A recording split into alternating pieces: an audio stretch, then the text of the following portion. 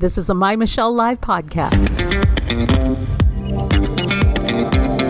Weekend Review, a look back at the week and forward to the weekend. Music, movies, goodies, and more. It's My Michelle Live Weekend Review. Here's Michelle. Yes, I am. I'm Michelle Mendoza, and we are taking you into the weekend. Looking back at the week is where we start, and then we'll finish off the broadcast with some fun things that you can look forward to. So it's like, get the dirty business out of the way first, but we're going to do it in the ultimate fun way. You need to just get ready for this. It's about to happen. It's the Riz Report. Let's review the week. The Riz Report with Adam Rizzieri.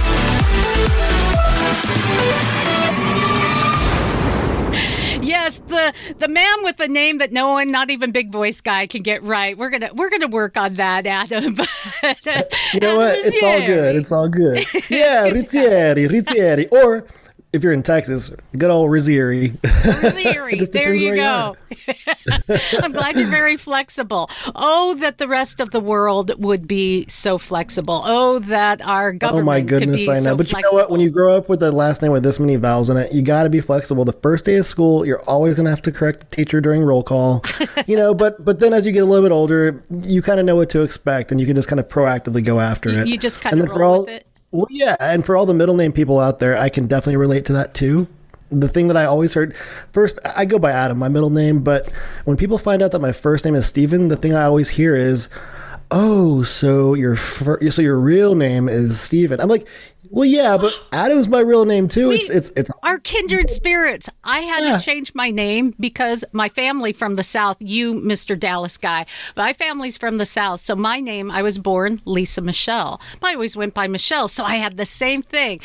I never heard my first name unless I was in trouble. Lisa Michelle. So, yeah, there you go. That's kind of rock and roll that Lisa Michelle sounds like a celebrity. Like, can I have your autograph, please? Yeah, go right ahead. That's Lisa Michelle over there, guys. In our Riz Report, we look at happenings during the week. But the very cool thing about what we're doing is that you'll hear actual news stories from actual sources, actually looked into, actually read, even actually investigated. But there are news stories that for some reason, they just end up on many cutting room floors in America media. So you're going to hear stuff that you may not hear anywhere else. And as you get to know us, you know, we don't just report it because it feels good or because it goes along with some ideology. We really are looking into this. And that helps you and I to be, it's a phrase that's been lost in America. It's called logical. Look it up. Does that mean does that imply common sense? Yes, which really needs to be changed because it's not common anymore, to be honest. But let's start with one of the issue that affects us all. We are in vaccine nirvana. And as such, we are seeing that Dr. Fauci, the guru of all knowledge and the ultimate authority on all things vaccine, for some reason, who shall not be questioned, shall not be doubted, is really pushing for this thing called vaccine passports. What do we do with that? Yeah, shoot, right? It kind of almost requires a moment of silence just to think about it. The concept of vaccine passports is almost like the start of what we might kind of see as medical discrimination. There was this big interview between Dr. Fauci and George Stephanopoulos earlier this week. And George Stephanopoulos, of course, we know that this guy used to work for the Clinton administration. We know that he's been in mainstream news media for quite some time. But his job right now is to ask a lot of questions. And what came out of this interview was really kind of an absence of questions and an absence of critical thought, as Fauci basically was talking about concepts that were kind of driving us towards this mandate to be vaccinated. And truly using quotes like, vaccines don't work unless everyone complies. Well, I mean, I thought if I get a vaccine, then I'm vaccinated, right? Like if I get a measles vaccine or if I get a polio shot, I'm not going to get that, right? So how could Dr. Fauci say that vaccines don't work unless everyone complies? But then also going a step further and saying that vaccinated people have to continue to wear a mask and avoid others in public, even after multiple vaccinations. I mean, what's the end goal here? I think about those who are immune compromised, about those who are maybe pregnant, those who have survived cancer or are currently going through cancer treatments. Why can't people ask really important questions about what the implications might be if maybe an unintended result occurs from vaccination? If vaccinations are so good, why are we afraid to ask the questions? Why isn't Mr. Stephanopoulos willing to say, okay, here's some things that should be addressed? It has switched from reporting news to propaganda. It's so much so that a couple of many scientists are saying, wait a minute, how did Fauci become unquestionable? There's a price to the pandemic, but there's also a price to panic. I spoke, because I'm not afraid to ask those questions, to Jay Richards of the Discovery Institute. They wrote a book on this. I'm just going to play a 1-minute segment of what he had to say. All sorts of things that, if you really look at the scientific literature, don't make a lot of sense, are nevertheless sort of imposed on us, whether it's wearing 2 masks or population-wide lockdowns, which have never had been tested until 2020. This idea that everyone should be locked in houses together, healthy and unhealthy alike, that was never tested. So there was no science behind this. What there was is a hypothesis that it would work, and it got run on the human population in 2020. And if you disagreed with it, you were told, well, you're obviously some kind of occultic pseudoscientist, when in fact it's like, no, I just don't seem to see that there's any evidence. There's a difference between the evidence of science and what, particular spokespeople in the federal government and social media say the science is. Those are two different things. And that's this book, The Price of Panic, that I co-authored with Doug Axe and William Briggs. It's really, the title says it all. We're talking about 2 contagions. There's of course the viral contagion that started in late 2019 or early 2020 and continues, and that has a real toll. But any response to something like that is also going to have a toll. It's going to have a cost. Everything has a cost. And we really should be concerned. We should be asking the question, especially when we're dealing with something so very new. And what is extremely underreported, Adam, is the problems that are arising, the deaths, and there are deaths from the vaccine, the side effects, and the fact that we may not know what side effects are going to be going on in the future. Without question. I have someone who is just an amazing person that works with me on my team at my marketing agency, and she is a person who is immune compromised. She battles with a very strong version of celiac disease. Ooh, okay. Also, though, she's an incredibly impressive person. She has battled and defeated cancer many times, the same type of cancer that took my stepsister from me. She's an amazing person, incredibly strong. She got the vaccine, and it strongly impacted her ability to smell. Now, she took the vaccine really kind of being a part of what her doctors are saying is kind of a test case. How does the vaccine impact those who are both immune compromised and also those who have survived significant cancer treatment? So we just don't know. And so we're kind of looking to other places for data, right? Right now, we're kind of looking to Israel as a test case. And Israel, without any sort of freedoms here, the population has been mandated that they will be vaccinated. And so we're going to see Israel sort of emerge as this test case that we'll look to as a data source, really kind of indicating the data right now we're seeing is kind of scary, but it's indicating that potentially if you were to have battled the coronavirus naturally, that perhaps you'd be actually better off. We're seeing data right now, and this is going to lead me to getting canceled, obviously, but because I can't talk about real data, right? But we're seeing data that indicates in young populations and in senior populations that there's a strong disparity, that 40 times more likely to die from being vaccinated by the Pfizer vaccine if you're a senior than had you just battled coronavirus naturally. This has been run through mathematical models. This is really concerning stuff. To think that all these senior citizens would have contracted coronavirus and battled it naturally and defeated it after obviously experiencing the symptoms that come with it. To think that they would have survived, I mean, shoot, we really have to ask questions about, is the cure here actually worse than the disease? I mean, maybe we should do a little bit more research here and see what's best for us, because also too, these vaccines are being just very generally distributed, right? So we might all have different nuances to our personal health. We might have different things that affect us on a daily basis. We need to know the differences between each type of vaccine, and then also how that really what that means to us, right? I mean, we have to know what implications might come. If I'm a person that has asthma and maybe high blood pressure, which of the vaccines should I take and why? And how much data supports that particular hypothesis? We have to talk to our physicians. We have to talk to people that we trust. We have to make a personal decision for ourselves. When the government goes so far as to say you are mandated to take this vaccine, it takes away a lot of public or a lot of free choice that we as Americans should absolutely have. With Fauci's push for really these vaccine passports, we may find ourselves in a situation where we can't travel without documented proof of vaccination. So the government or American Airlines, they're not going to care about my survival against cancer or the fact that I deal with an autoimmune disorder or maybe that I'm pregnant. They don't care about that. My passport says I was not vaccinated, therefore I'm not going to be able to travel. You know, if we're looking at that, what does that sort of creep out to? What sort of legs grow from that when it comes to our personal liberties and our decision making?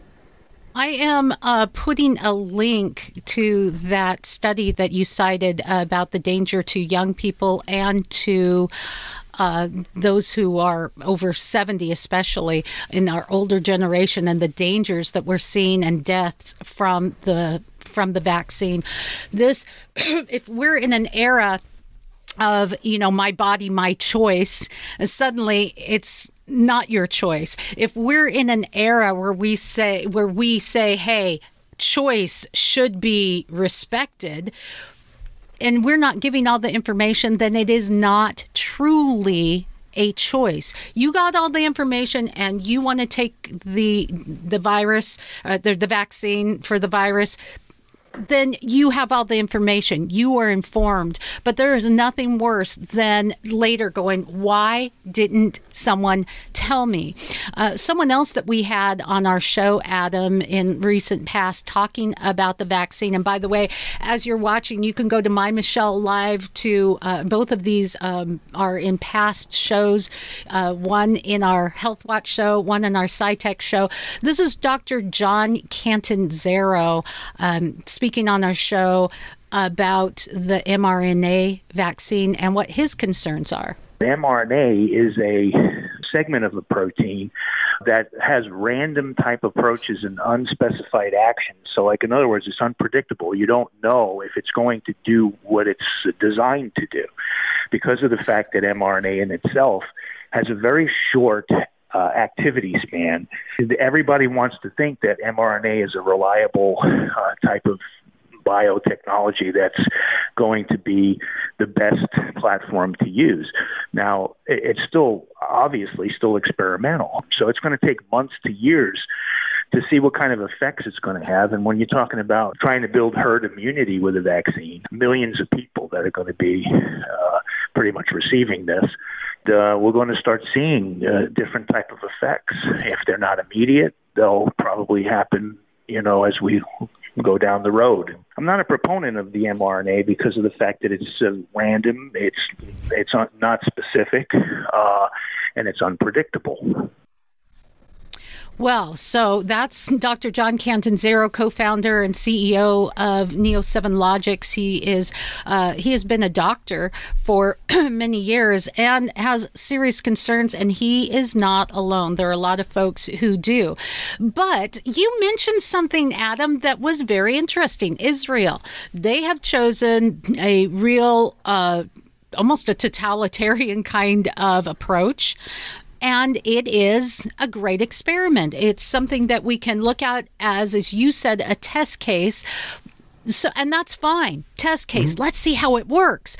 But we can't have that mindset with other things that would be a test case, kind of like, well, I don't know, let's just say Texas. Come on, Texas. You're in Texas now. You guys are opening up.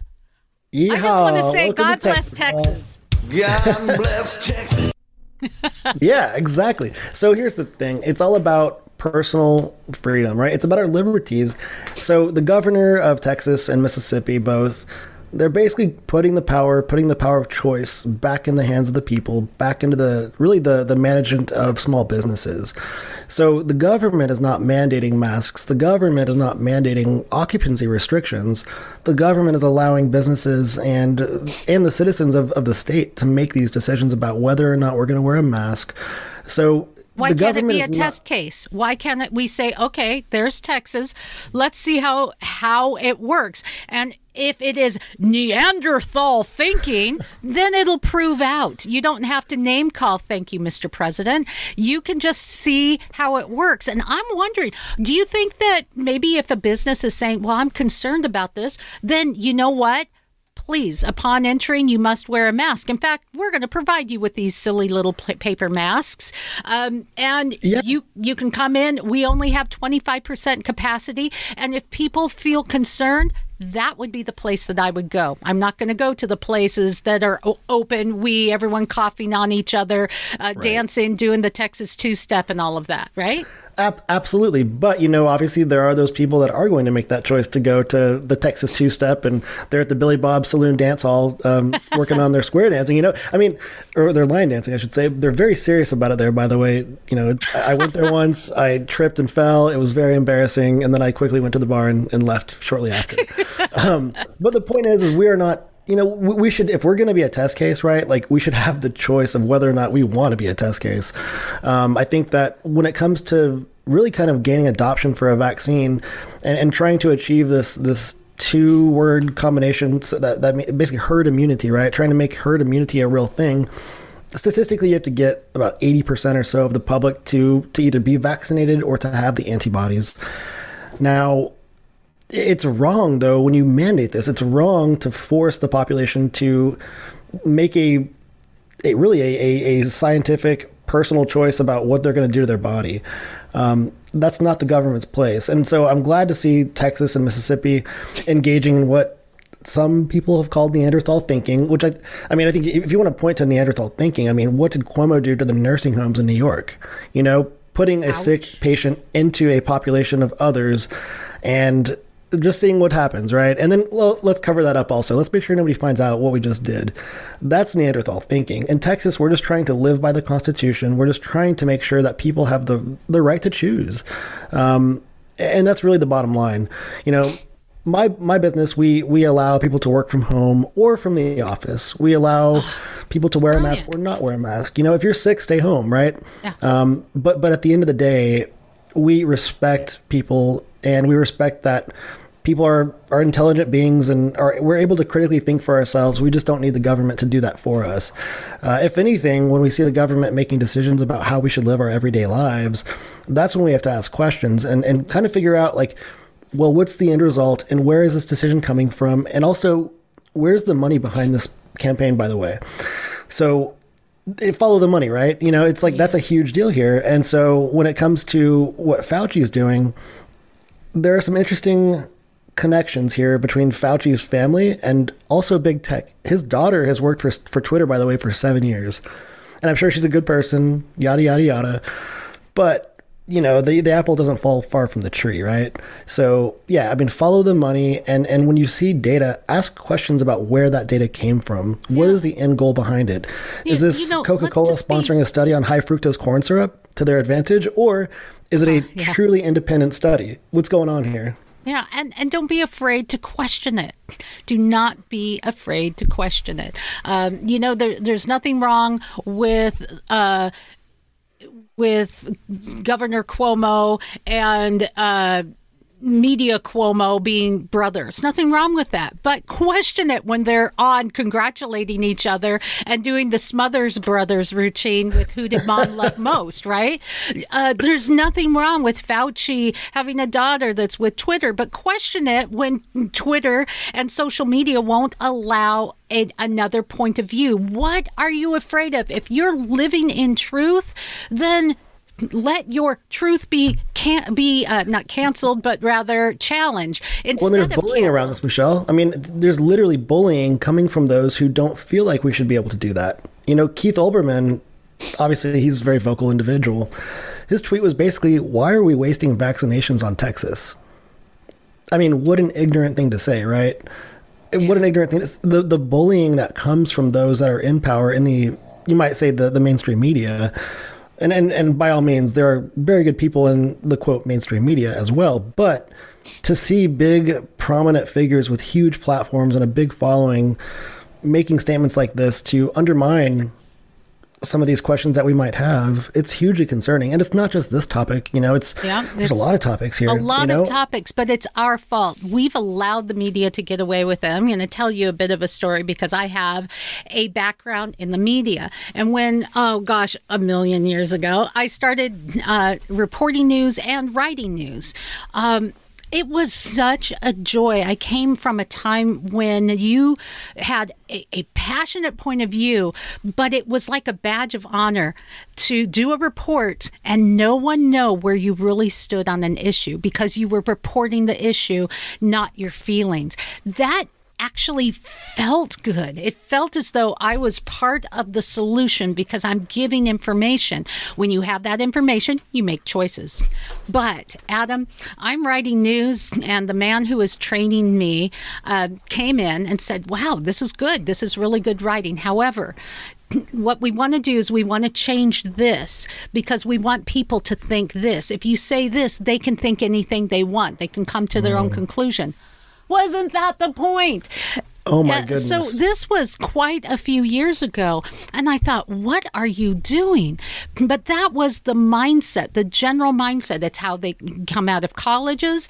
Now it's how you're taught. Journalism is no longer about journalism. It's about editorializing and helping people to think the right way. We're not in schools. We're not teaching kids how to learn. We're teaching kids, what they should be learning. So I'm hearing you say then that when you were in a newsroom, your boss or your superior was basically making you as the journalist alter your story based on whatever their end goal was or their motivation. Is that right? It was. And that was not unique. And you work for that person, That's why I became a talk show host rather than a reporter, because if I'm going to editorialize, I might as well be honest about it, and I might as well present both sides or an alternative side that the rest of us aren't hearing. So, yeah. Man, I try to think back to the good old days, if there were good old days. CNN, right? Back in the day, what's your take on that? Was that more of a center platform when it first started, when Turner was in charge? I mean, I think that there was. I mean, I think that was the going idea. Some of it is ideological. What also happened is that we, as a people, and I don't blame the media as much, I really blame us because we as a people, I've said this over and over again. Where's my cell phone? This thing I have in my hand is with me at all times. If it's not, I panic. Within my fingertips is the wealth of human knowledge. And what did we start caring about? What Kim Kardashian was doing, what's happening with our favorite starlets and stars.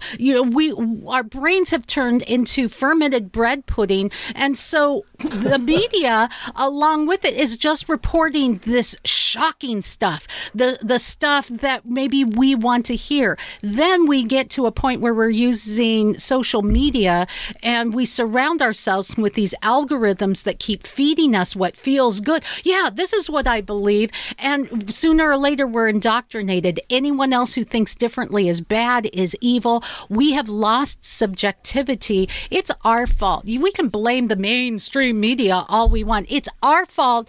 We've got everything we need right here. We're too darn lazy to look into it. There you go. Yeah. Wealth of human knowledge. Evolution. You're so right. It's like this natural evolution of, kind of this combination of media source or a source of information and these quick hits for satisfaction and gratification and information. And Michelle, we literally have less of an attention span now than a goldfish, which is insane. But yeah, it's because I'm of sorry, mobile... I was thinking of something else. What were you saying? Less of an attention span. Yeah. Oh, butterfly. It's absolutely crazy. And, as a digital marketer, I feel like I have to take some responsibility as well. I mean, we digital marketers are trying to attract clicks to advertisements to either like earn money for their client or whatever the goal might be.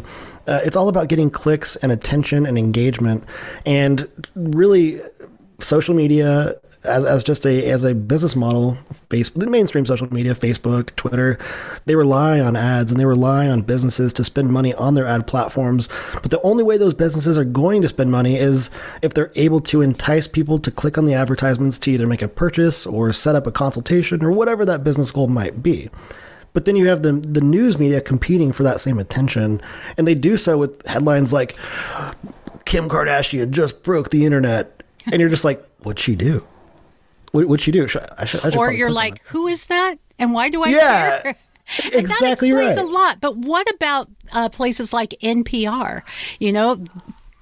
That at this point now you're saying, okay, now it's the norm. And now the natural result of this road we've been going down is to cancel. And so I wanted to kind of get into the cancel report. We have a whole new list every single week of things that are no longer allowed. Well, we're going to be on this list here soon after talking about COVID. I know, right? Oh, my goodness. Can you imagine? I think we need to have T-shirts. I'm going to get them made up. You're going to find them at My Michelle Live. It's just going to say canceled. Canceled. Just, preemptive. I'll wear it on Fridays. There you go. So what's new on the canceled list, Adam? Michelle, all right, what you ever read a Dr. Seuss book? Ha ha ha ha. Funny you should ask. I mean, my goodness, that's literally on the cancel list, y'all. So here's the thing. So, I love Dr. Seuss. I read all the books, and basically it seems like a group of people are a little bit unhappy with the subject matter of some of Dr. Seuss's first books. Some of the books that he actually concepted while he was traveling from Europe to the United States back in 1936 as an immigrant. So they're trying to cancel 6 of his books.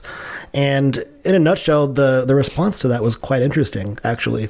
9 out of 10 books on the Amazon top 10 list are Dr. Seuss books right now. People are trying to buy these books before they're canceled because people don't want them to be canceled. No. So, we're seeing people kind of look at the subject matter of some of his children's stories. And by the way, Green Eggs and Ham is safe. Nobody's taken that one away from us. Thank goodness for that. Why are the eggs green? In my case, it was food coloring, and it was right? It tasted the same. It didn't look the same, but it tasted the same. Oh, just like skin color, it doesn't really matter. We're still the human race. In Dr. Seuss's books, Adam, when you look at some of these that are canceled, If I Ran the Zoo is one. What he uses is caricatures. So they're not demeaning. They're not saying subhuman. They're caricatures of real things in real places in the real world that are just made into silliness, maybe as a way to kind of explore what's out there. And you can find offense if you want to. Perhaps we need to have on every book, like we have on movies, sexual situations, violence. We even have smoking now, drug use, possible racial issues. And we'll get to that in a minute. I watched Gone with the Wind this week, but I did want to share with you deep meaning poem that I wrote on behalf of Dr. Seuss. That is, I'll put it on the webpage, but it's also on TikTok. Here it is. Beware, beware, the cat in the hat. Horton, he's racist. You should be aghast. All the who's down in Whoville are white. Can't you see? They must be chided and canceled by you and by me. One fish, two fish, red fish, blue fish teaches math that is racist, not subjective and newish. Dr. Seuss, with his pen and fantastical scribblings, should be feared and hated like a two-headed wibbling. Make room on library shelves for reading books denouncing white privilege with socialist leanings. That is, if you can read, because that's not what we're teaching. We're the woke, tolerant purveyors of love, unless you're white, male, Christian, or voted for Don. For if you do not align with the Think of Art group, you too will be canceled like old Dr. Seuss. There you go. Well, I feel educated. That was Why great. can't we write books like that? You're very talented, Michelle. Very, very talented. Whoa, that's Lisa, Michelle, y'all. Let me get that autograph. Yeah, there you go. Man, so poor Dr. Seuss canceled. Mr. and Mrs. Potato Head do not get to identify how they wish to identify. They've been canceled, which makes no sense to me because you can take those pieces, unlike humans without a lot of pain and expensive surgery, and put whatever you want, wherever you want. So why cancel? You know, that you can't even identify as a Mr. or Mrs. because that's just wrong. It's hateful. I'm so confused. It's absurd. I mean, it's absurd to see these concepts that I think we've grown up with in some ways, or that have influenced us at various points of our lives, be literally canceled. I mean, just the idea of being canceled is so un-American. It's just so crazy. Let's look back here just at recent history. Dr. Seuss, Eminem is another one. I mean, okay, you cannot. All right, listen. No one's going to be able to cancel Eminem. Like, the guy can't even cancel himself. Like, he's got too much game when it comes to just responses and rap battles. And I think Gen Z tried to like beat him up a little bit with Machine Gun Kelly with this little rap battle between Machine Gun Kelly versus Eminem. But the dude is so talented. He's got a response for everything. And people are still going to buy his albums. You know, I saw a quote on Twitter. It was something like, millennials try to cancel Eminem, but then he released a movie and made tons of money, and then released some more music, and just, you cannot stop that, you know? No, and look so what's happening with guns. We're trying to cancel guns, and especially during the pandemic, no one had anything better to do than to go out and buy more guns and ammunition. You couldn't find it anywhere. Crazy. No way. But it's crazy to say, okay, Eminem is a guy who's promoting violence. I mean, looking back to even like Tupac Shakur, right? He used art to kind of describe, obviously, a very intimate social reality that he was experiencing just as an American. Eminem uses art to, like with Rihanna, to talk about domestic violence, and people misinterpret what might sound like angry lyrics. They don't understand sort of what the overall context might be to a piece of art that might be a rap song. So to say that Eminem's sitting here looking to be offended. This is from one of our live comments. People are searching for things to be offended by. We can look deeply into what's happening, what we're seeing, television shows, and we can, if we're really looking for, we can find a demon under any rock to support the way that we feel. And I find it pretty dangerous. We're getting to the point where it's brother against brother anymore. Oh yeah, without question. It's really concerning, and it's really sad to see. You know, there's all sorts of people that are kind of talking about the fact that cancel culture will quite literally get rid of diversity of thought, and it'll get rid of open conversations that lead towards more productive realities and more productive end results, right? We need to be able to listen to things that we don't like or that make us feel a little bit insecure. We need to be able to listen to them and then have an actual conversation about maybe why we don't like what we're hearing and why we feel the way we feel. You know, without that dialogue, we lose so much as a country. We're going to literally end up like China right now. You know, you cannot have a free thought over there that the government doesn't put in your brain, right? God forbid we think of something creative and different. That's what makes our country amazing. That's why we're one of the most innovative forces in the world. We create the best companies, the best technology, the best healthcare, the best education system. We are so far from perfect. But the day that we stop people from using their own minds and celebrating their individual differences and their unique characteristics and backgrounds, we're in a rough spot, right? And so I think to see a lot of big, influencers both in parts of the political spectrum, but also in Hollywood of all places, step up to say, you know what, we feel differently than what you're seeing on Twitter, or we feel differently than what you're hearing from the politicians in DC. We have thoughts of our own. It's great to see that we're not the only ones. Right. And ideas are not dangerous, right? When people go off the rails and turn it into a physical battle, then that's dangerous and it's silly. And the reason we get there is because we've lost the ability to dialogue. You may think differently than me. Come on, bring it on. Let's talk about it. We have devolved into an ad hominem. We cannot any longer argue about things or take that. We have to cut down to, well, you are bad, you are evil. We have lost the ability. We've also lost the ability to look at the past. We want to erase and cancel the past, tear down statues instead of maybe putting on there, this is what this was about, and getting people to think. Remember that? Oh, yeah.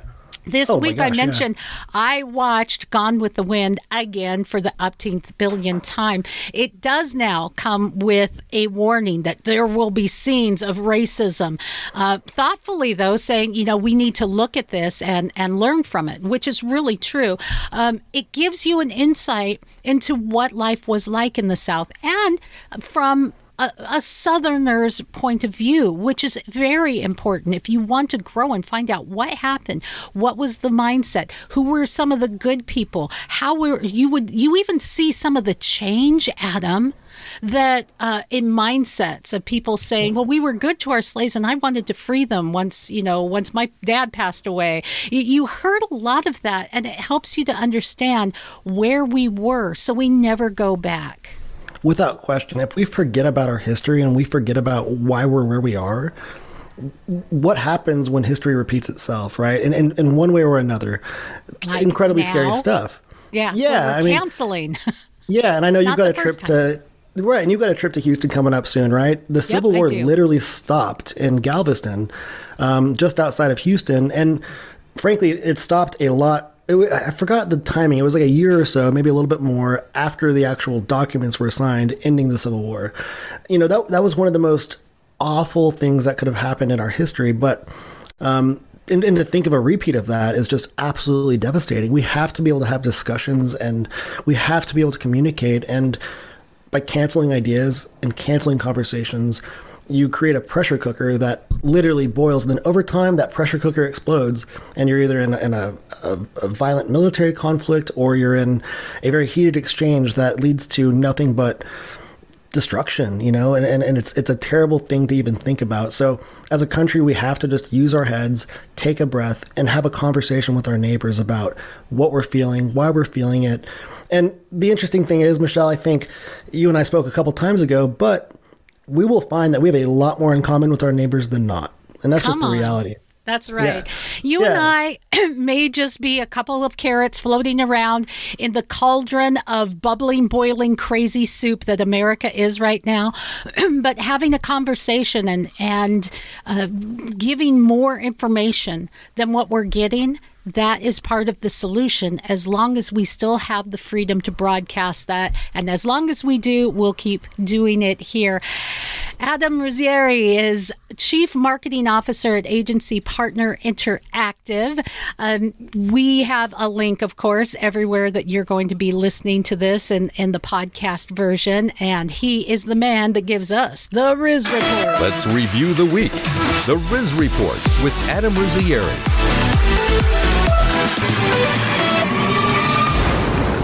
Thanks so much for listening. And don't forget, you can find us at mymichellelive.com.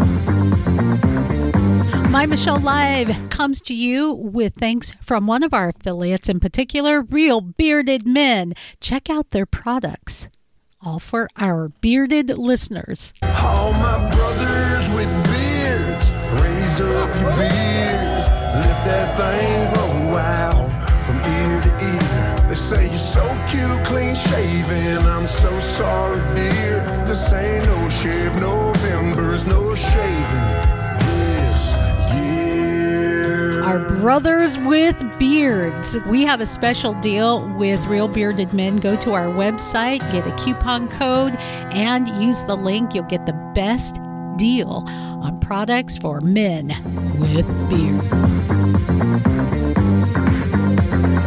I want to share with you something that's changed my life. It's a product, and I used to take it when they paid me to talk about it at the radio station. And when I left my job, I stopped taking the product, right? And everything went south. It's Calitrin.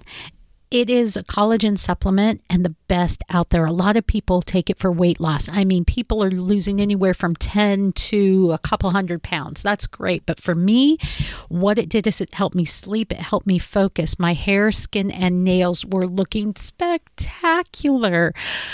It is amazing for those who may have arthritis, achy joints, that kind of thing. But man, it really is a fountain of youth in a bottle, and I could feel its effects when I stopped taking it. So I contacted them and said, hey, do you want to be an affiliate? You know, you don't have to sponsor my show. Just give me an opportunity to get the product at a special deal and to share that with my listeners. And that's what we're doing. So go to mymichellelive.com, click on the link, and learn more about Calitrin, my favorite product.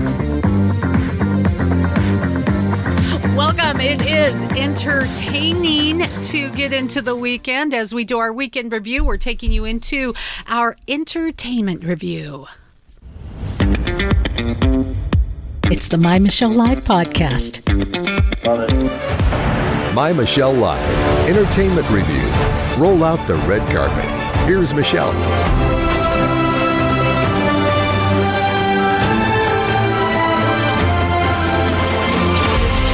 But not just Michelle. We have the one and only Adam Holtz getting us plugged into the movie. I'm pretty cool. Plugging you into the movies. This is Adam Holtz.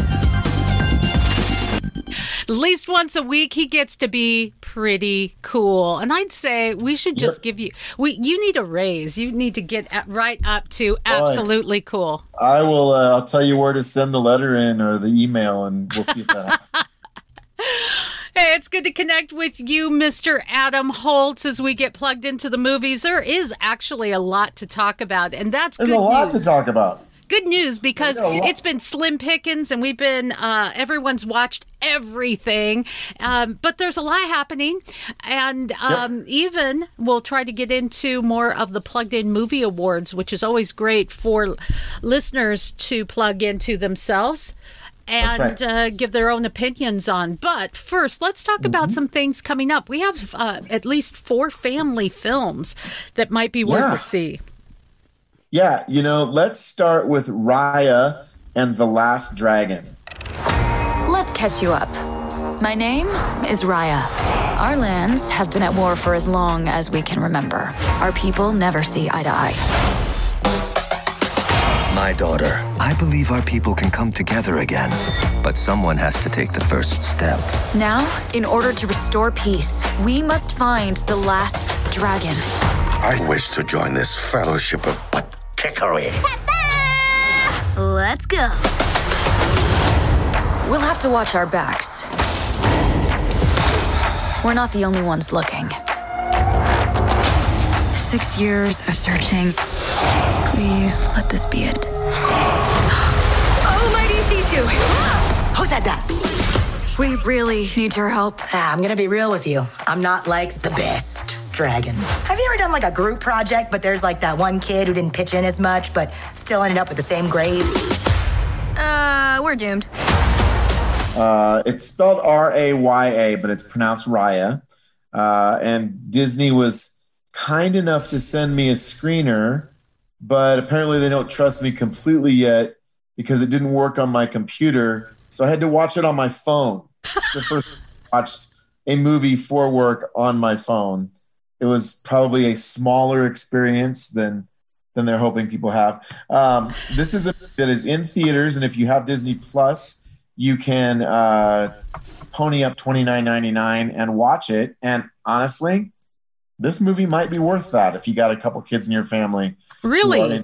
Watching it. Yeah, this is the newest Disney princess, Raya, and it's set in a land that is not China, but is very much like China. It has a Chinese kind of vibe to it.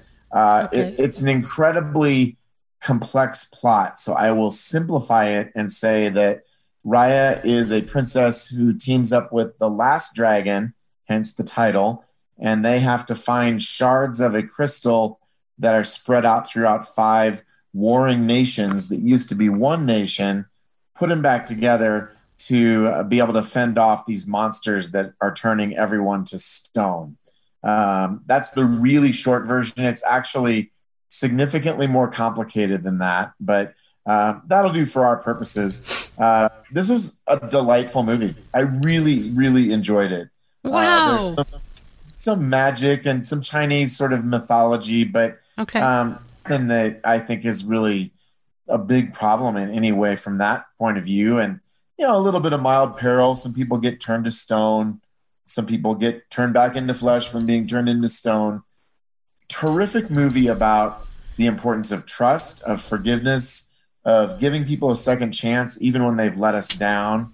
And really almost not a Christian movie at all, but it almost has this sense of, if you could undo the sin that separates us, what kind of a world would we have? Now, they don't use the word sin, but we see them treating each other badly and then being reunited. So I think you could run all kinds of directions with this movie in terms of spiritual messages. There you go. You work with Paul Asay. I've said this about him. The dude can spiritualize freaking burnt toast. No, I mean, we could drop Is that true? Block on his head and Paul would have a spiritual connection. Actually, when I saw this movie, I thought, I have to tell Paul about this. He's not reviewing it. Kristen Smith doing it, because I thought, Paul could write a book on this movie. He would have a field day. That's glorious. I'm so glad you agree with me on that. Yeah, Paul is amazing that way. I actually had that thought. And that's really good news. Even with some of the controversy that Disney gets itself into politically, when they put out product, they have a formula and it works. And I think they're smart enough monetarily to know if they don't mess with that formula, they're going to do well. Right. And, I think we have sort of the traditional collection of Disney princesses. And over the last, roughly 20 years, I mean, you could probably go back to even Mulan in the 90s. It's sort of the next generation of Disney princesses. And I've read a couple reviews that says that Raya really is one of the best new ones. And I would agree with that. I really, really enjoy her character. They kind of remind me, the way they did it kind of reminds me of Rey from Star Wars. And there are a number of scenes where she's almost in a treasure hunting mode. It's got, at certain points, almost a Raiders of the Lost Ark kind of flair to it as well. So it's one, and I don't say this very often. After I see a movie, I want to take my family to it. So I guess that's probably a pretty high recommendation. But as always, you'll want to read our full review and just make sure that it's okay for your family, although I don't think there are any huge deal killers here. I actually would like to see Disney do some Disney princes. We've had princess after princess after princess after princess, and we've really ignored young boys, the good characteristics, the brave characteristics, compassion, strength. Why don't we see that? Why not? That's a great question. And in fact, I'm sure Paul Asay has had that question, but I had not actually thought of it until you brought it up right now. So, I mean, it's funny that we're living in this moment where some blend of equity and equality, and those things are not the same things, and we're not going down that rabbit trail, are sort of front and center in everything that we're dealing with. But we're not Disney princesses. That would be an interesting thing for them to explore. So Disney, if you're listening, you need to give Michelle, credit on that one. Maybe a royalty when you do it. I wouldn't complain. I wouldn't complain. A royalty for the princess. Get it? While we're still Disneying right now, you and I have been fans of WandaVision, and I think it's very important to talk about WandaVision this week. WandaVision started out with their series in this very innocent 1950s sitcom, family friendly, almost too over the top. Like, I could just watch Dick Van Dyke reruns if I really wanted to, right. But it had an underlying plot that kept drawing you in, right? If you get past the first couple, you're going, oh, wow, this is great. Okay, I see what's going on here. This last week, you really have to be aware. It is flippin' dark. It is dark. It is dark. And I mean, okay, very small spoiler warning. There hasn't been much content. I mean, there's been a smattering of language and a little bit of violence as things have ramped up each episode, but not even that much of that.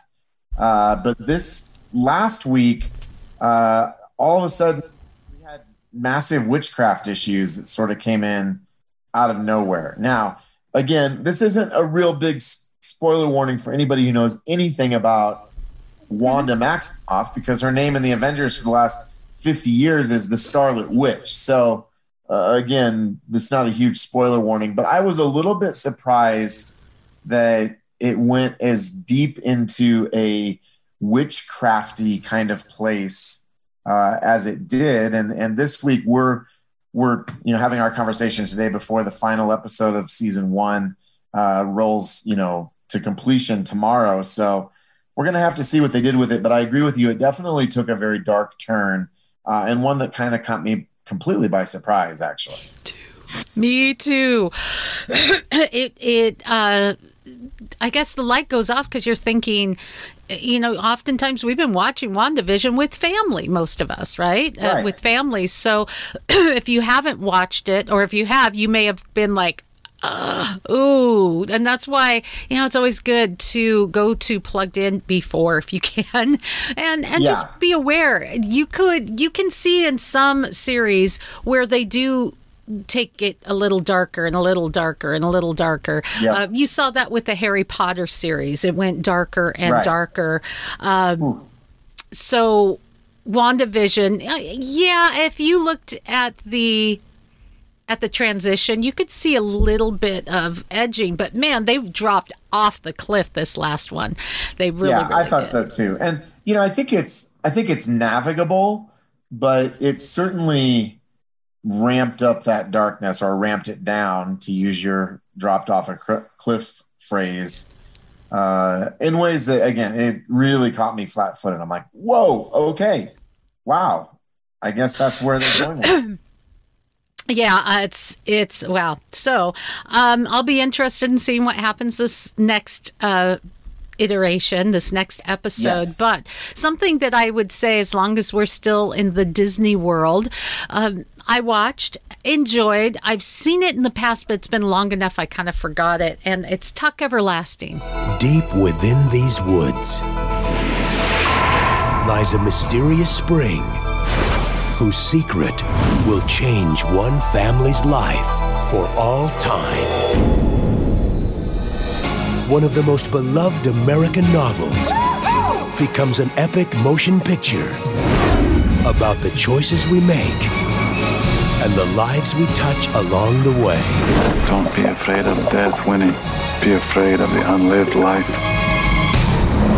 Tuck Everlasting. Oh, yeah. It's been a minute since I saw Tuck Everlasting, and if I rewind my mental tapes, it ends up kind of sad, doesn't it? Tell me a little bit more about it. It ends up a little bit sad, but it's a family from, now I'm thinking, they've been alive. This family's been alive for, 150 years or 110 years or so. They drank from some spring that gave them I don't know if it was, they didn't say eternal life, but they became kind of immortal. They just don't die. And so they're actually a really good family.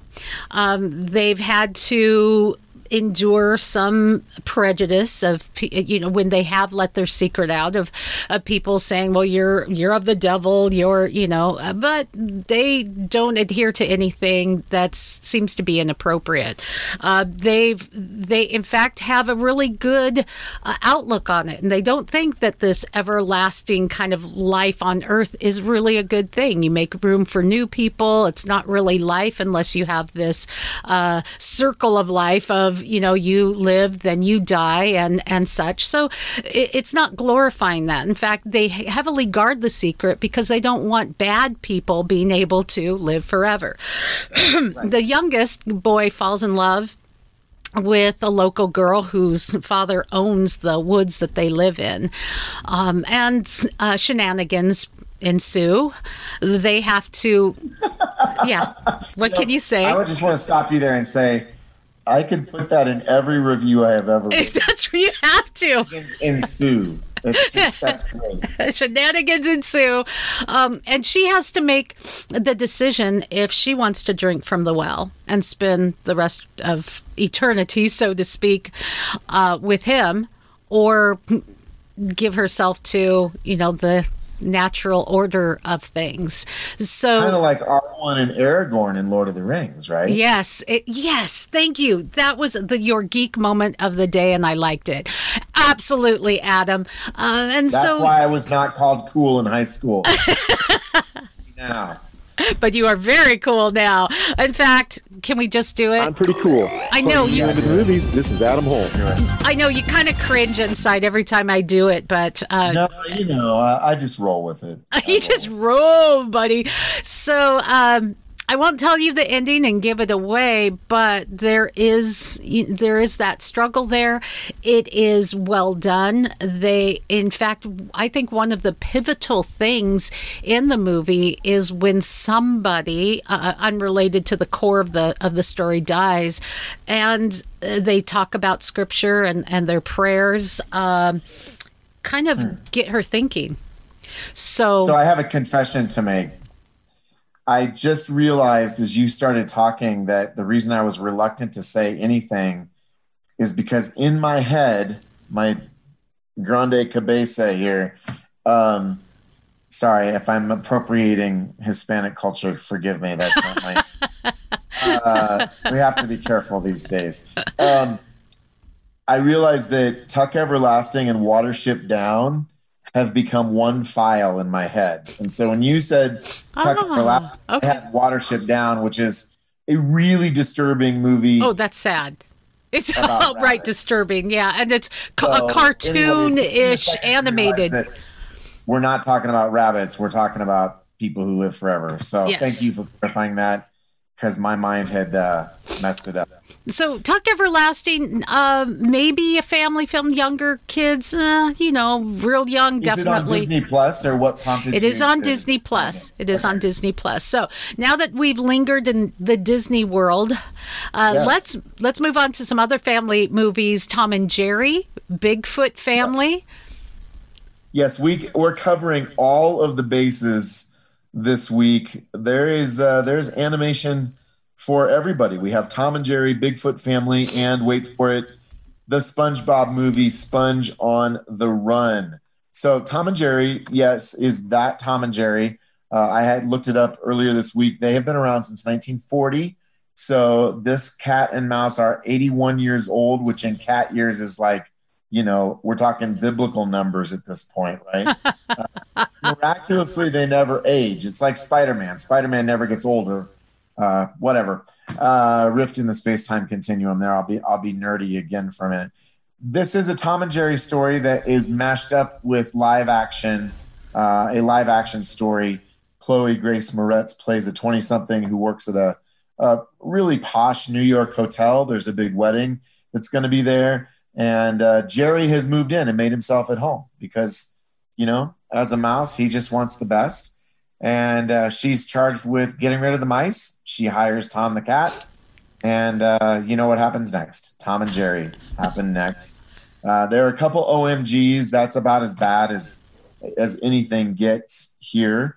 But it's basically a Tom and Jerry cartoon stretched out to 2 hours with Chloe Grace Moretz, which is a mouthful to say, sort of providing comic relief in between there. Okay, is it worth a see? I mean, do you get what you expect?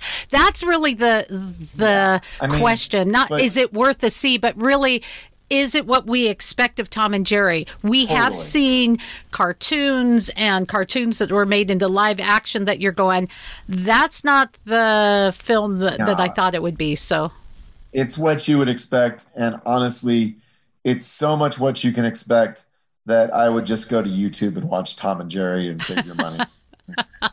Watch it 10, it's sort of like the Saturday Night Live skits that work as 10-minute skits. They're hysterical. But then when they try to stretch them into 2 hours, it's a disaster. And I'm looking at you, Night at the Roxbury, funny for 5 minutes, if inappropriate. 2 hours is torture. So do we 2 hour Tom and Jerry movie? Probably not. But if you love Tom and Jerry, I don't think you're going to be radically disappointed. And it may be something that kids can watch without too much worry. Too much worry. No. Okay. And it's on HBO Max and in theaters. So it's a Warner Brothers property. It's one of their 21 movies that they're doing that with this year. Well, if I see it, I'll wait till it comes out on, whatever streaming service I happen to have for free. But Exactly. Bigfoot Family looks kind of cute, actually.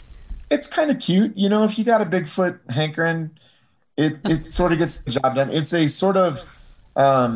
it's an environmentalist parable of sorts, and I think the more that cause is important to you, the more you will resonate with this movie. Okay, so let me stop you. Does that mean it's kind of preachy? Because I, for one, am tired of politics everywhere. You can't go to a coffee shop without getting a shot or two of politics in your latte. Right. So I don't want to be preached at unless I'm going to church.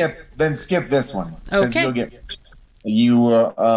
This is a movie in which Bigfoot, who it turns out used to be a human being named Dr. Harrison, conducted some genetic experiments, became Bigfoot, somehow had a family.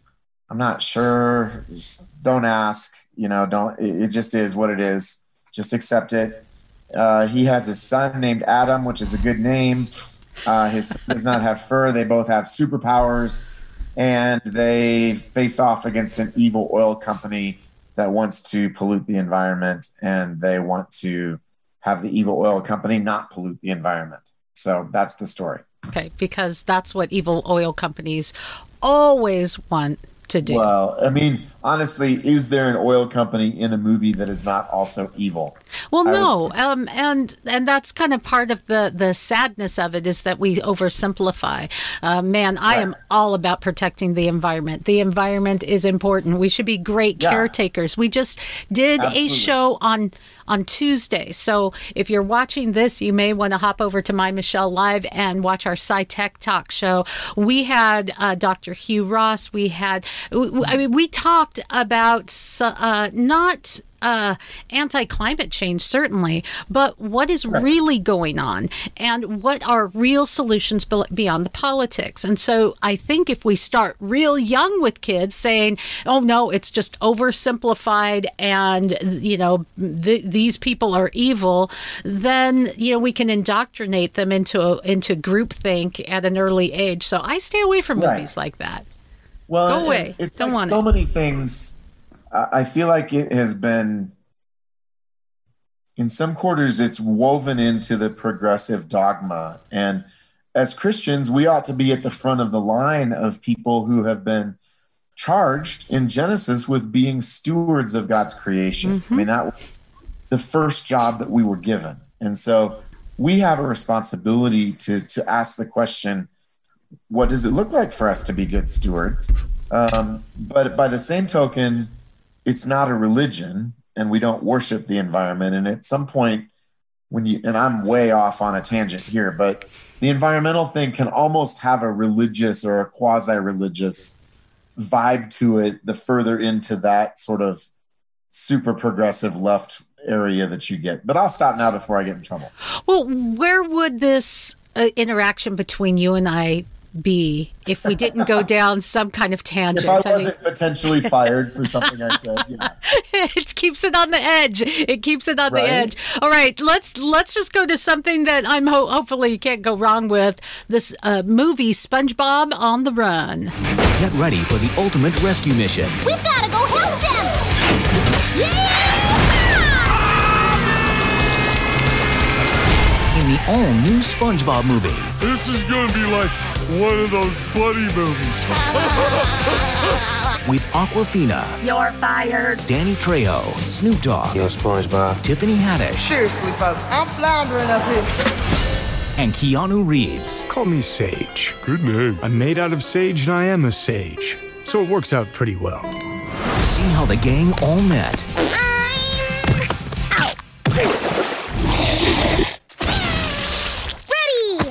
You're a hoot, little dude. And experience SpongeBob's biggest adventure ever. Gary, we're coming for you! Sorry. Seize them! Yeah! Patrick, what are you doing? Free food!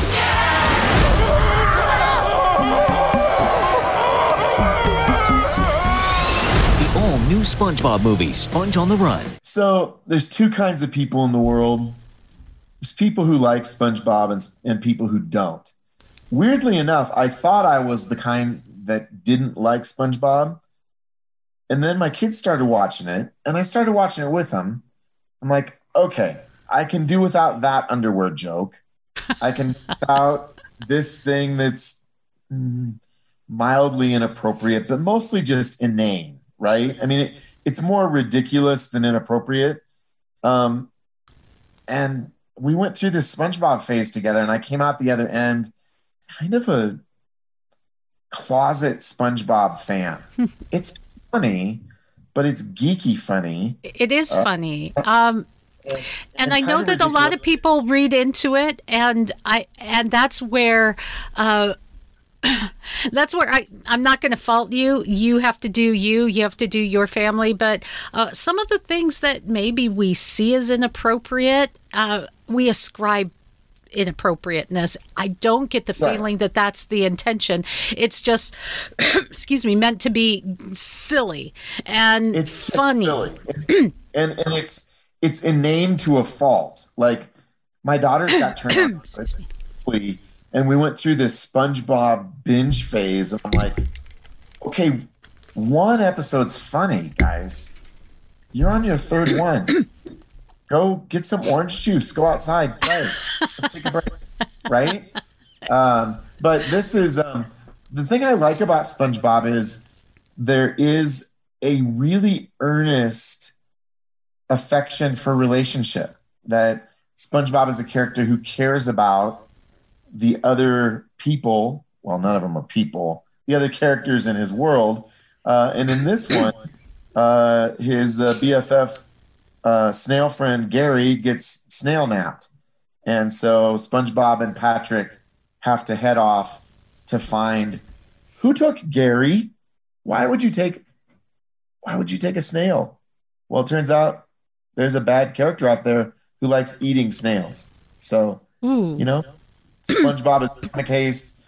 Like I said, you're He's got go into SpongeBob, and you're like, oh, cool, another SpongeBob movie. Or you're like, I don't think so. So, and there's some vanity, there's some mildly inappropriate stuff. One of the things that's a little bit concerning here, content-wise, there are multiple scenes with characters gambling. And so they kind of turn gambling into a joke. And I think that is not an issue that we should treat lightly. And it's one that I think our culture, increasingly gambling is a so what issue. But I grew up in a time when gambling was a no-no. You know, if you wanted to gamble, you would go to Las Vegas, and, you know, good people didn't do that. I mean, that's sort of where I grew up in Iowa in the 1970s and 80s.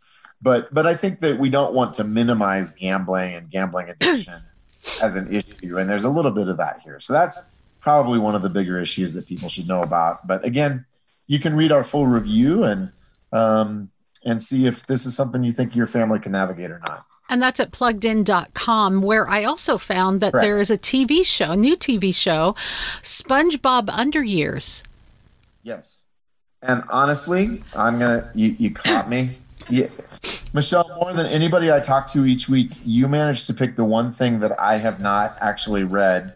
So we talked about earlier is our TV guy, and he edits and publishes and puts up most of our TV reviews. So I have not actually read that one yet. It was on my list for this week. So I'm going to guess, even though guessing is not a smart thing to do, that we're in similar territory. But I'm not real familiar with it, but I did notice it, and I thought it was worth a mention. I'm looking at the Plugged In website. Camp Coral, SpongeBob's Underyears. It looks like it's for the younger audience. Speaking of indoctrination, you can indoctrinate your kids into the SpongeBob world nice and early. So, and let me just go back and say, there was a huge controversy back in the day about, is there some sort of homosexual undercurrent to SpongeBob? Mm-hmm. And I love what you had to say about it. We all bring our own stuff to this, and we have to sort of think through these things ourselves, but I don't think it's intended. What's changed from when that controversy happened is now we have all sorts of kids programming that has an explicit and intentional message in that direction. And so it's funny, what was once controversial is like now, no, SpongeBob's pretty much the same as it's always been, Mm-hmm. but we do these other things. We have to be paying attention to what the culture is dealing with this issue. Well, that's where I wanted to get into one of our rabbit trails, if you don't mind, and that is... Oh, I love rabbit trails. We are engaged in this world in a pretty heavy cancel culture. But what we're seeing today... we've seen before, but we've also seen it in the faith-based realm where we have canceled out anything that we think. And the Bible says stay away from all appearances of evil. So I get that, but where does staying away from something, protecting my family, and seeing demons under every rock and ascribing things that may not be there and then canceling off, where have we set the stage for what we're seeing today just on from another angle? I think that's a great question. And I think as Christians, sometimes in the name of something like purity, I think that we can throw the baby out with the bathwater, we can maybe ascribe motivation or intent based on very little evidence when it wasn't there. That was not the intent, and it's not actually there. And I think what we hope that Plugged In helps you do is to think deeply about the stuff that is there. And we all have to make decisions about what's appropriate, what is inappropriate, and how we respond to those things with our family. And as you said, I think that certainly there are pockets where we do throw a lot of things out, whereas I think that not to say that that's wrong, but we want to encourage people to think critically and theologically about all of this stuff. And there's nuance there. It's not just a soundbite. It's not usually all black or all white. Most things have a whole bunch of stuff that's in between. And we want to engage with that. And we want to teach our kids how to think critically about that so that when they're out in the world and they don't have us making those decisions for them, they know how to engage with it wisely and biblically. You use the word engage, and I think that's part of the importance of it. When you're seeing something that's outright in your face, sometimes you got to walk away. When you see things and we can ascribe things, can we instead use it as a point of engagement? Look, there is truth to who God is. There's truth to a hope that's in the gospel message. There's truth in Jesus Christ. And man, it's exciting. But, on one end, we're not hardcore salesmen going, that should be going door to door and stuffing it down, someone's gullet when they're not interested. If God's calling you and you're looking for answers, we should be there. And sometimes we can utilize common grounds, things that we've seen. We can Absolutely. Can we say we can Paul Acey it? We can take some of the things that we see. I will tell him that you turned him into a verb. He will love that. We can take the things that we see, shared experiences, movies, and say, you know what? Isn't this kind of pointing to something that is a deeper story, like what we find on My Michelle Live, the God story, looking for that deeper story. I read a book, and I wish I had it here because I want to recommend it to you. And I'm going to be speaking with him again. He's written a book, The Unknown God, and Matthew Paul, I believe, is his name. Forgive me, Matthew, if I got your last name wrong. But he wrote a book talking about every religion has like an avatar or a savior kind of a thing that tries to be what we're all looking for, the real true God in the person of Jesus Christ. They don't get there, but they have something that shows that that's what they're really looking for. And so what many people are doing, like Daniel Kikava with the Aloha Keakua Ministries, going through into indigenous people who have already have an unknown God, so to speak, a God that of creation, and saying, you know what, this is what you're really looking for.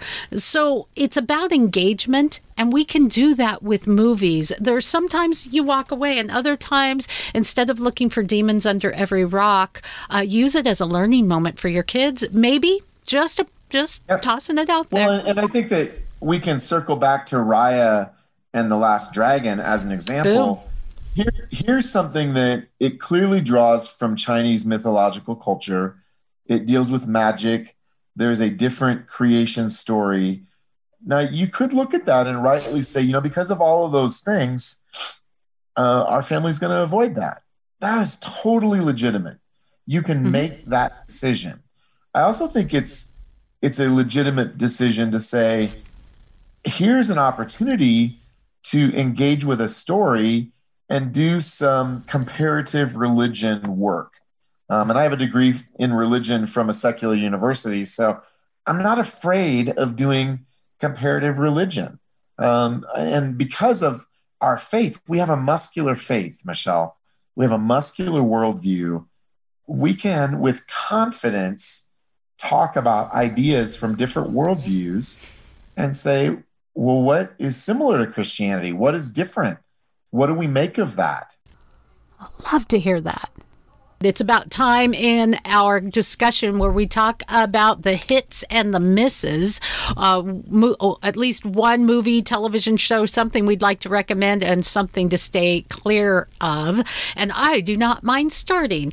Something that I just want to get the ugly out of the way first.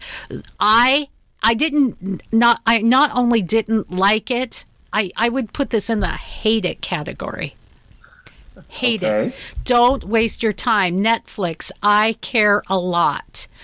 What a miserable, horrible film. It is nasty in just about every way. It feels horrible from the beginning, the unfairness, the ugliness. And I will be honest, I fast forwarded through 80% of it. I wanted to see, is there a redemptive message? Is there, does it turn out? No, there really is not. No, it just takes weirdness and nastiness and puts another huge dollop on top. I mean, glorifies it, and it's sad. Totally. It's just, there's nothing. There really, I think the only good thing.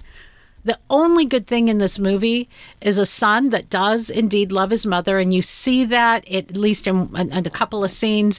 And when he holds her at one point, you can see that he loves her. That's the only thing. So if you really have to see the movie, just fast forward to that part, watch 3 seconds of a son giving a mother a hug, and move on to something else. Yeah, and it's about a woman who shamelessly manipulates elderly people into being in a their guardian. She becomes their guardian, and Yeah, then she steals becomes their everything guardian. from them, puts them in homes that they live miserable existence, completely separated from their families. She separates them from everyone, and it's just horrific abuse. And then there's a weird sort of moralistic twist where she maybe gets a little bit of her own medicine back at her, but it's not even satisfying. I mean, it's just, the whole thing's just kind of gross. Yeah. I mean, So I care a lot about my integrity and my time, so I will stay away from I Care a Lot, and I hope you do too. But one thing I did love, and this is more for adults, but not in the it's an adult movie type sense at all. It's Julian Fellows who put together Downton Abbey. Julian Fellows presents Dr. Thorne.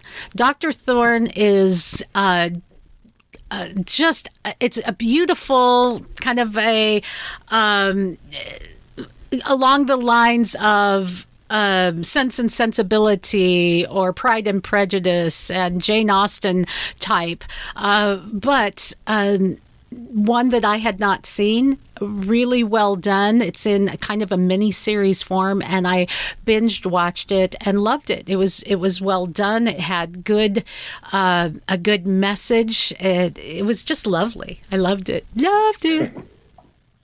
Well, I'm going to go in a pretty bizarre direction for my picks this week, because what I'm going to recommend is rated R, and what I'm going to say stay away from was actually totally innocuous the first time around. It's rare that I would say, here's an R-rated movie that is worth your potential consideration, but this is, you'll understand the exception when I say it. There's a new documentary out on Netflix on the singer Billie Eilish. It's called The World's a Little Blurry. So Billie Eilish exploded onto the scene 6 years ago when she was 13. She grew up in an entertainment family. Her parents worked in the industry in Los Angeles. She was homeschooled. She has a really interesting story. She has Tourette's syndrome. She has wrestled with depression and a lot of darkness in her life. She uploaded this song, and overnight, I mean, it was sort of like the definition of a viral phenomenon. And 6 years later, she continues to be a voice for, I guess, Gen Z, that she's shockingly raw at times. Her music can be hard to listen to, and she deals with difficult subjects. And that's the case with this documentary. It's rated R primarily for some harsh profanity. So it's not something I would watch with a 12-year-old, but I think if you have a son or a daughter who is into Billie Eilish, I always want to call her Eilish, but it's Eilish. You owe it to yourself, if you have Apple TV Plus, to watch this, just to get a sense of who is this person. And she's incredibly creative. She's pretty thoughtful. There's also enormous darkness in there. I mean, she talks about depression. She talks about suicide. She talks about cutting. She talks about the stuff that she's been through. And I think it's an important film because it's so representative of where so many kids are today. And it'll help you understand where she is coming from. And depending on, how old your kids are, and if they are fans, maybe you watch it with them and you have a conversation about, well, what's going on with her? What's her worldview? Where is she coming from? What do you identify with? What are you concerned about? Because there are some things to be concerned about here. So interesting film. Yeah, I concur. It kind of gives you an inside look into Gen Z, which Gen Z still hasn't figured out Gen Z. So, right. And you Thankfully, hear it in Gen her X music. is on the job, though. We're figuring it out, and putting them all in their little boxes. No, yeah, exactly. You're welcome, Gen Z. We're always here for you. I like it. And Billie Eilish, not my kind of music. It's very emo, but super catchy. I mean, and creative. Beyond the in the box same six writers for the pretty people kind of music. So I love it in that. So what is your stay away from, your miss of the week? Are you ready? Yeah. Punky Brewster is back. and Punky Brewster is not worth your time. Okay. So some of us of a certain tender age, and we're not talking to you, Gen Z. We're now talking to fellow Gen Xers. Remember Soleil Moon Frye from the 80s as kind of an orphan outsider kid who gets adopted into this family, and great messages about adoption. Those messages are still here in this latter-day reboot. She has gone through a divorce. She has a couple of her own children, adopted children, foster children. There's some great messages here about family. But, man, there's some nasty, inappropriate stuff that I'm just like, you know, is somebody getting paid to make sure we have a couple wink, wink, dirty jokes in here? And I personally, where I sort of get my moral indignation all riled up is when people take things that are mostly pure and there's this determination to naughty it up. And there's not a lot, but my tolerance for it is really low, personally. You know, there's a veiled joke referencing pubic hair. I'm like, no, I don't need pubic hair in a Punky Brewster episode. Yeah. I just don't. It's not necessary. And so I get frustrated. That's where I get frustrated with stuff that is in a lot of ways pretty gentle, pretty family oriented. And then we just throw that kind of stuff in there. So I'm with you. I'm with you there. So it's good to know all of the things that we talked about. You can, in one way or another, find them on pluggedin.com, where they have movies and books, games, TV, YouTube channels. It's everything you need for pop culture right there at your fingertips, so you can make the best decision for your family. And you can also find Adam. Adam, you have blogs up all the time. Lots of cool ways that you can connect with not only your family, entertainment, but Adam as well, as we get you plugged in. And, you know, just so that we don't overcool you, Big Voice Guy did this. Let's get you plugged in. Thanks, Big Voice Guy. And thanks, Adam. We'll catch you next time. Sounds great. Thanks, Michelle.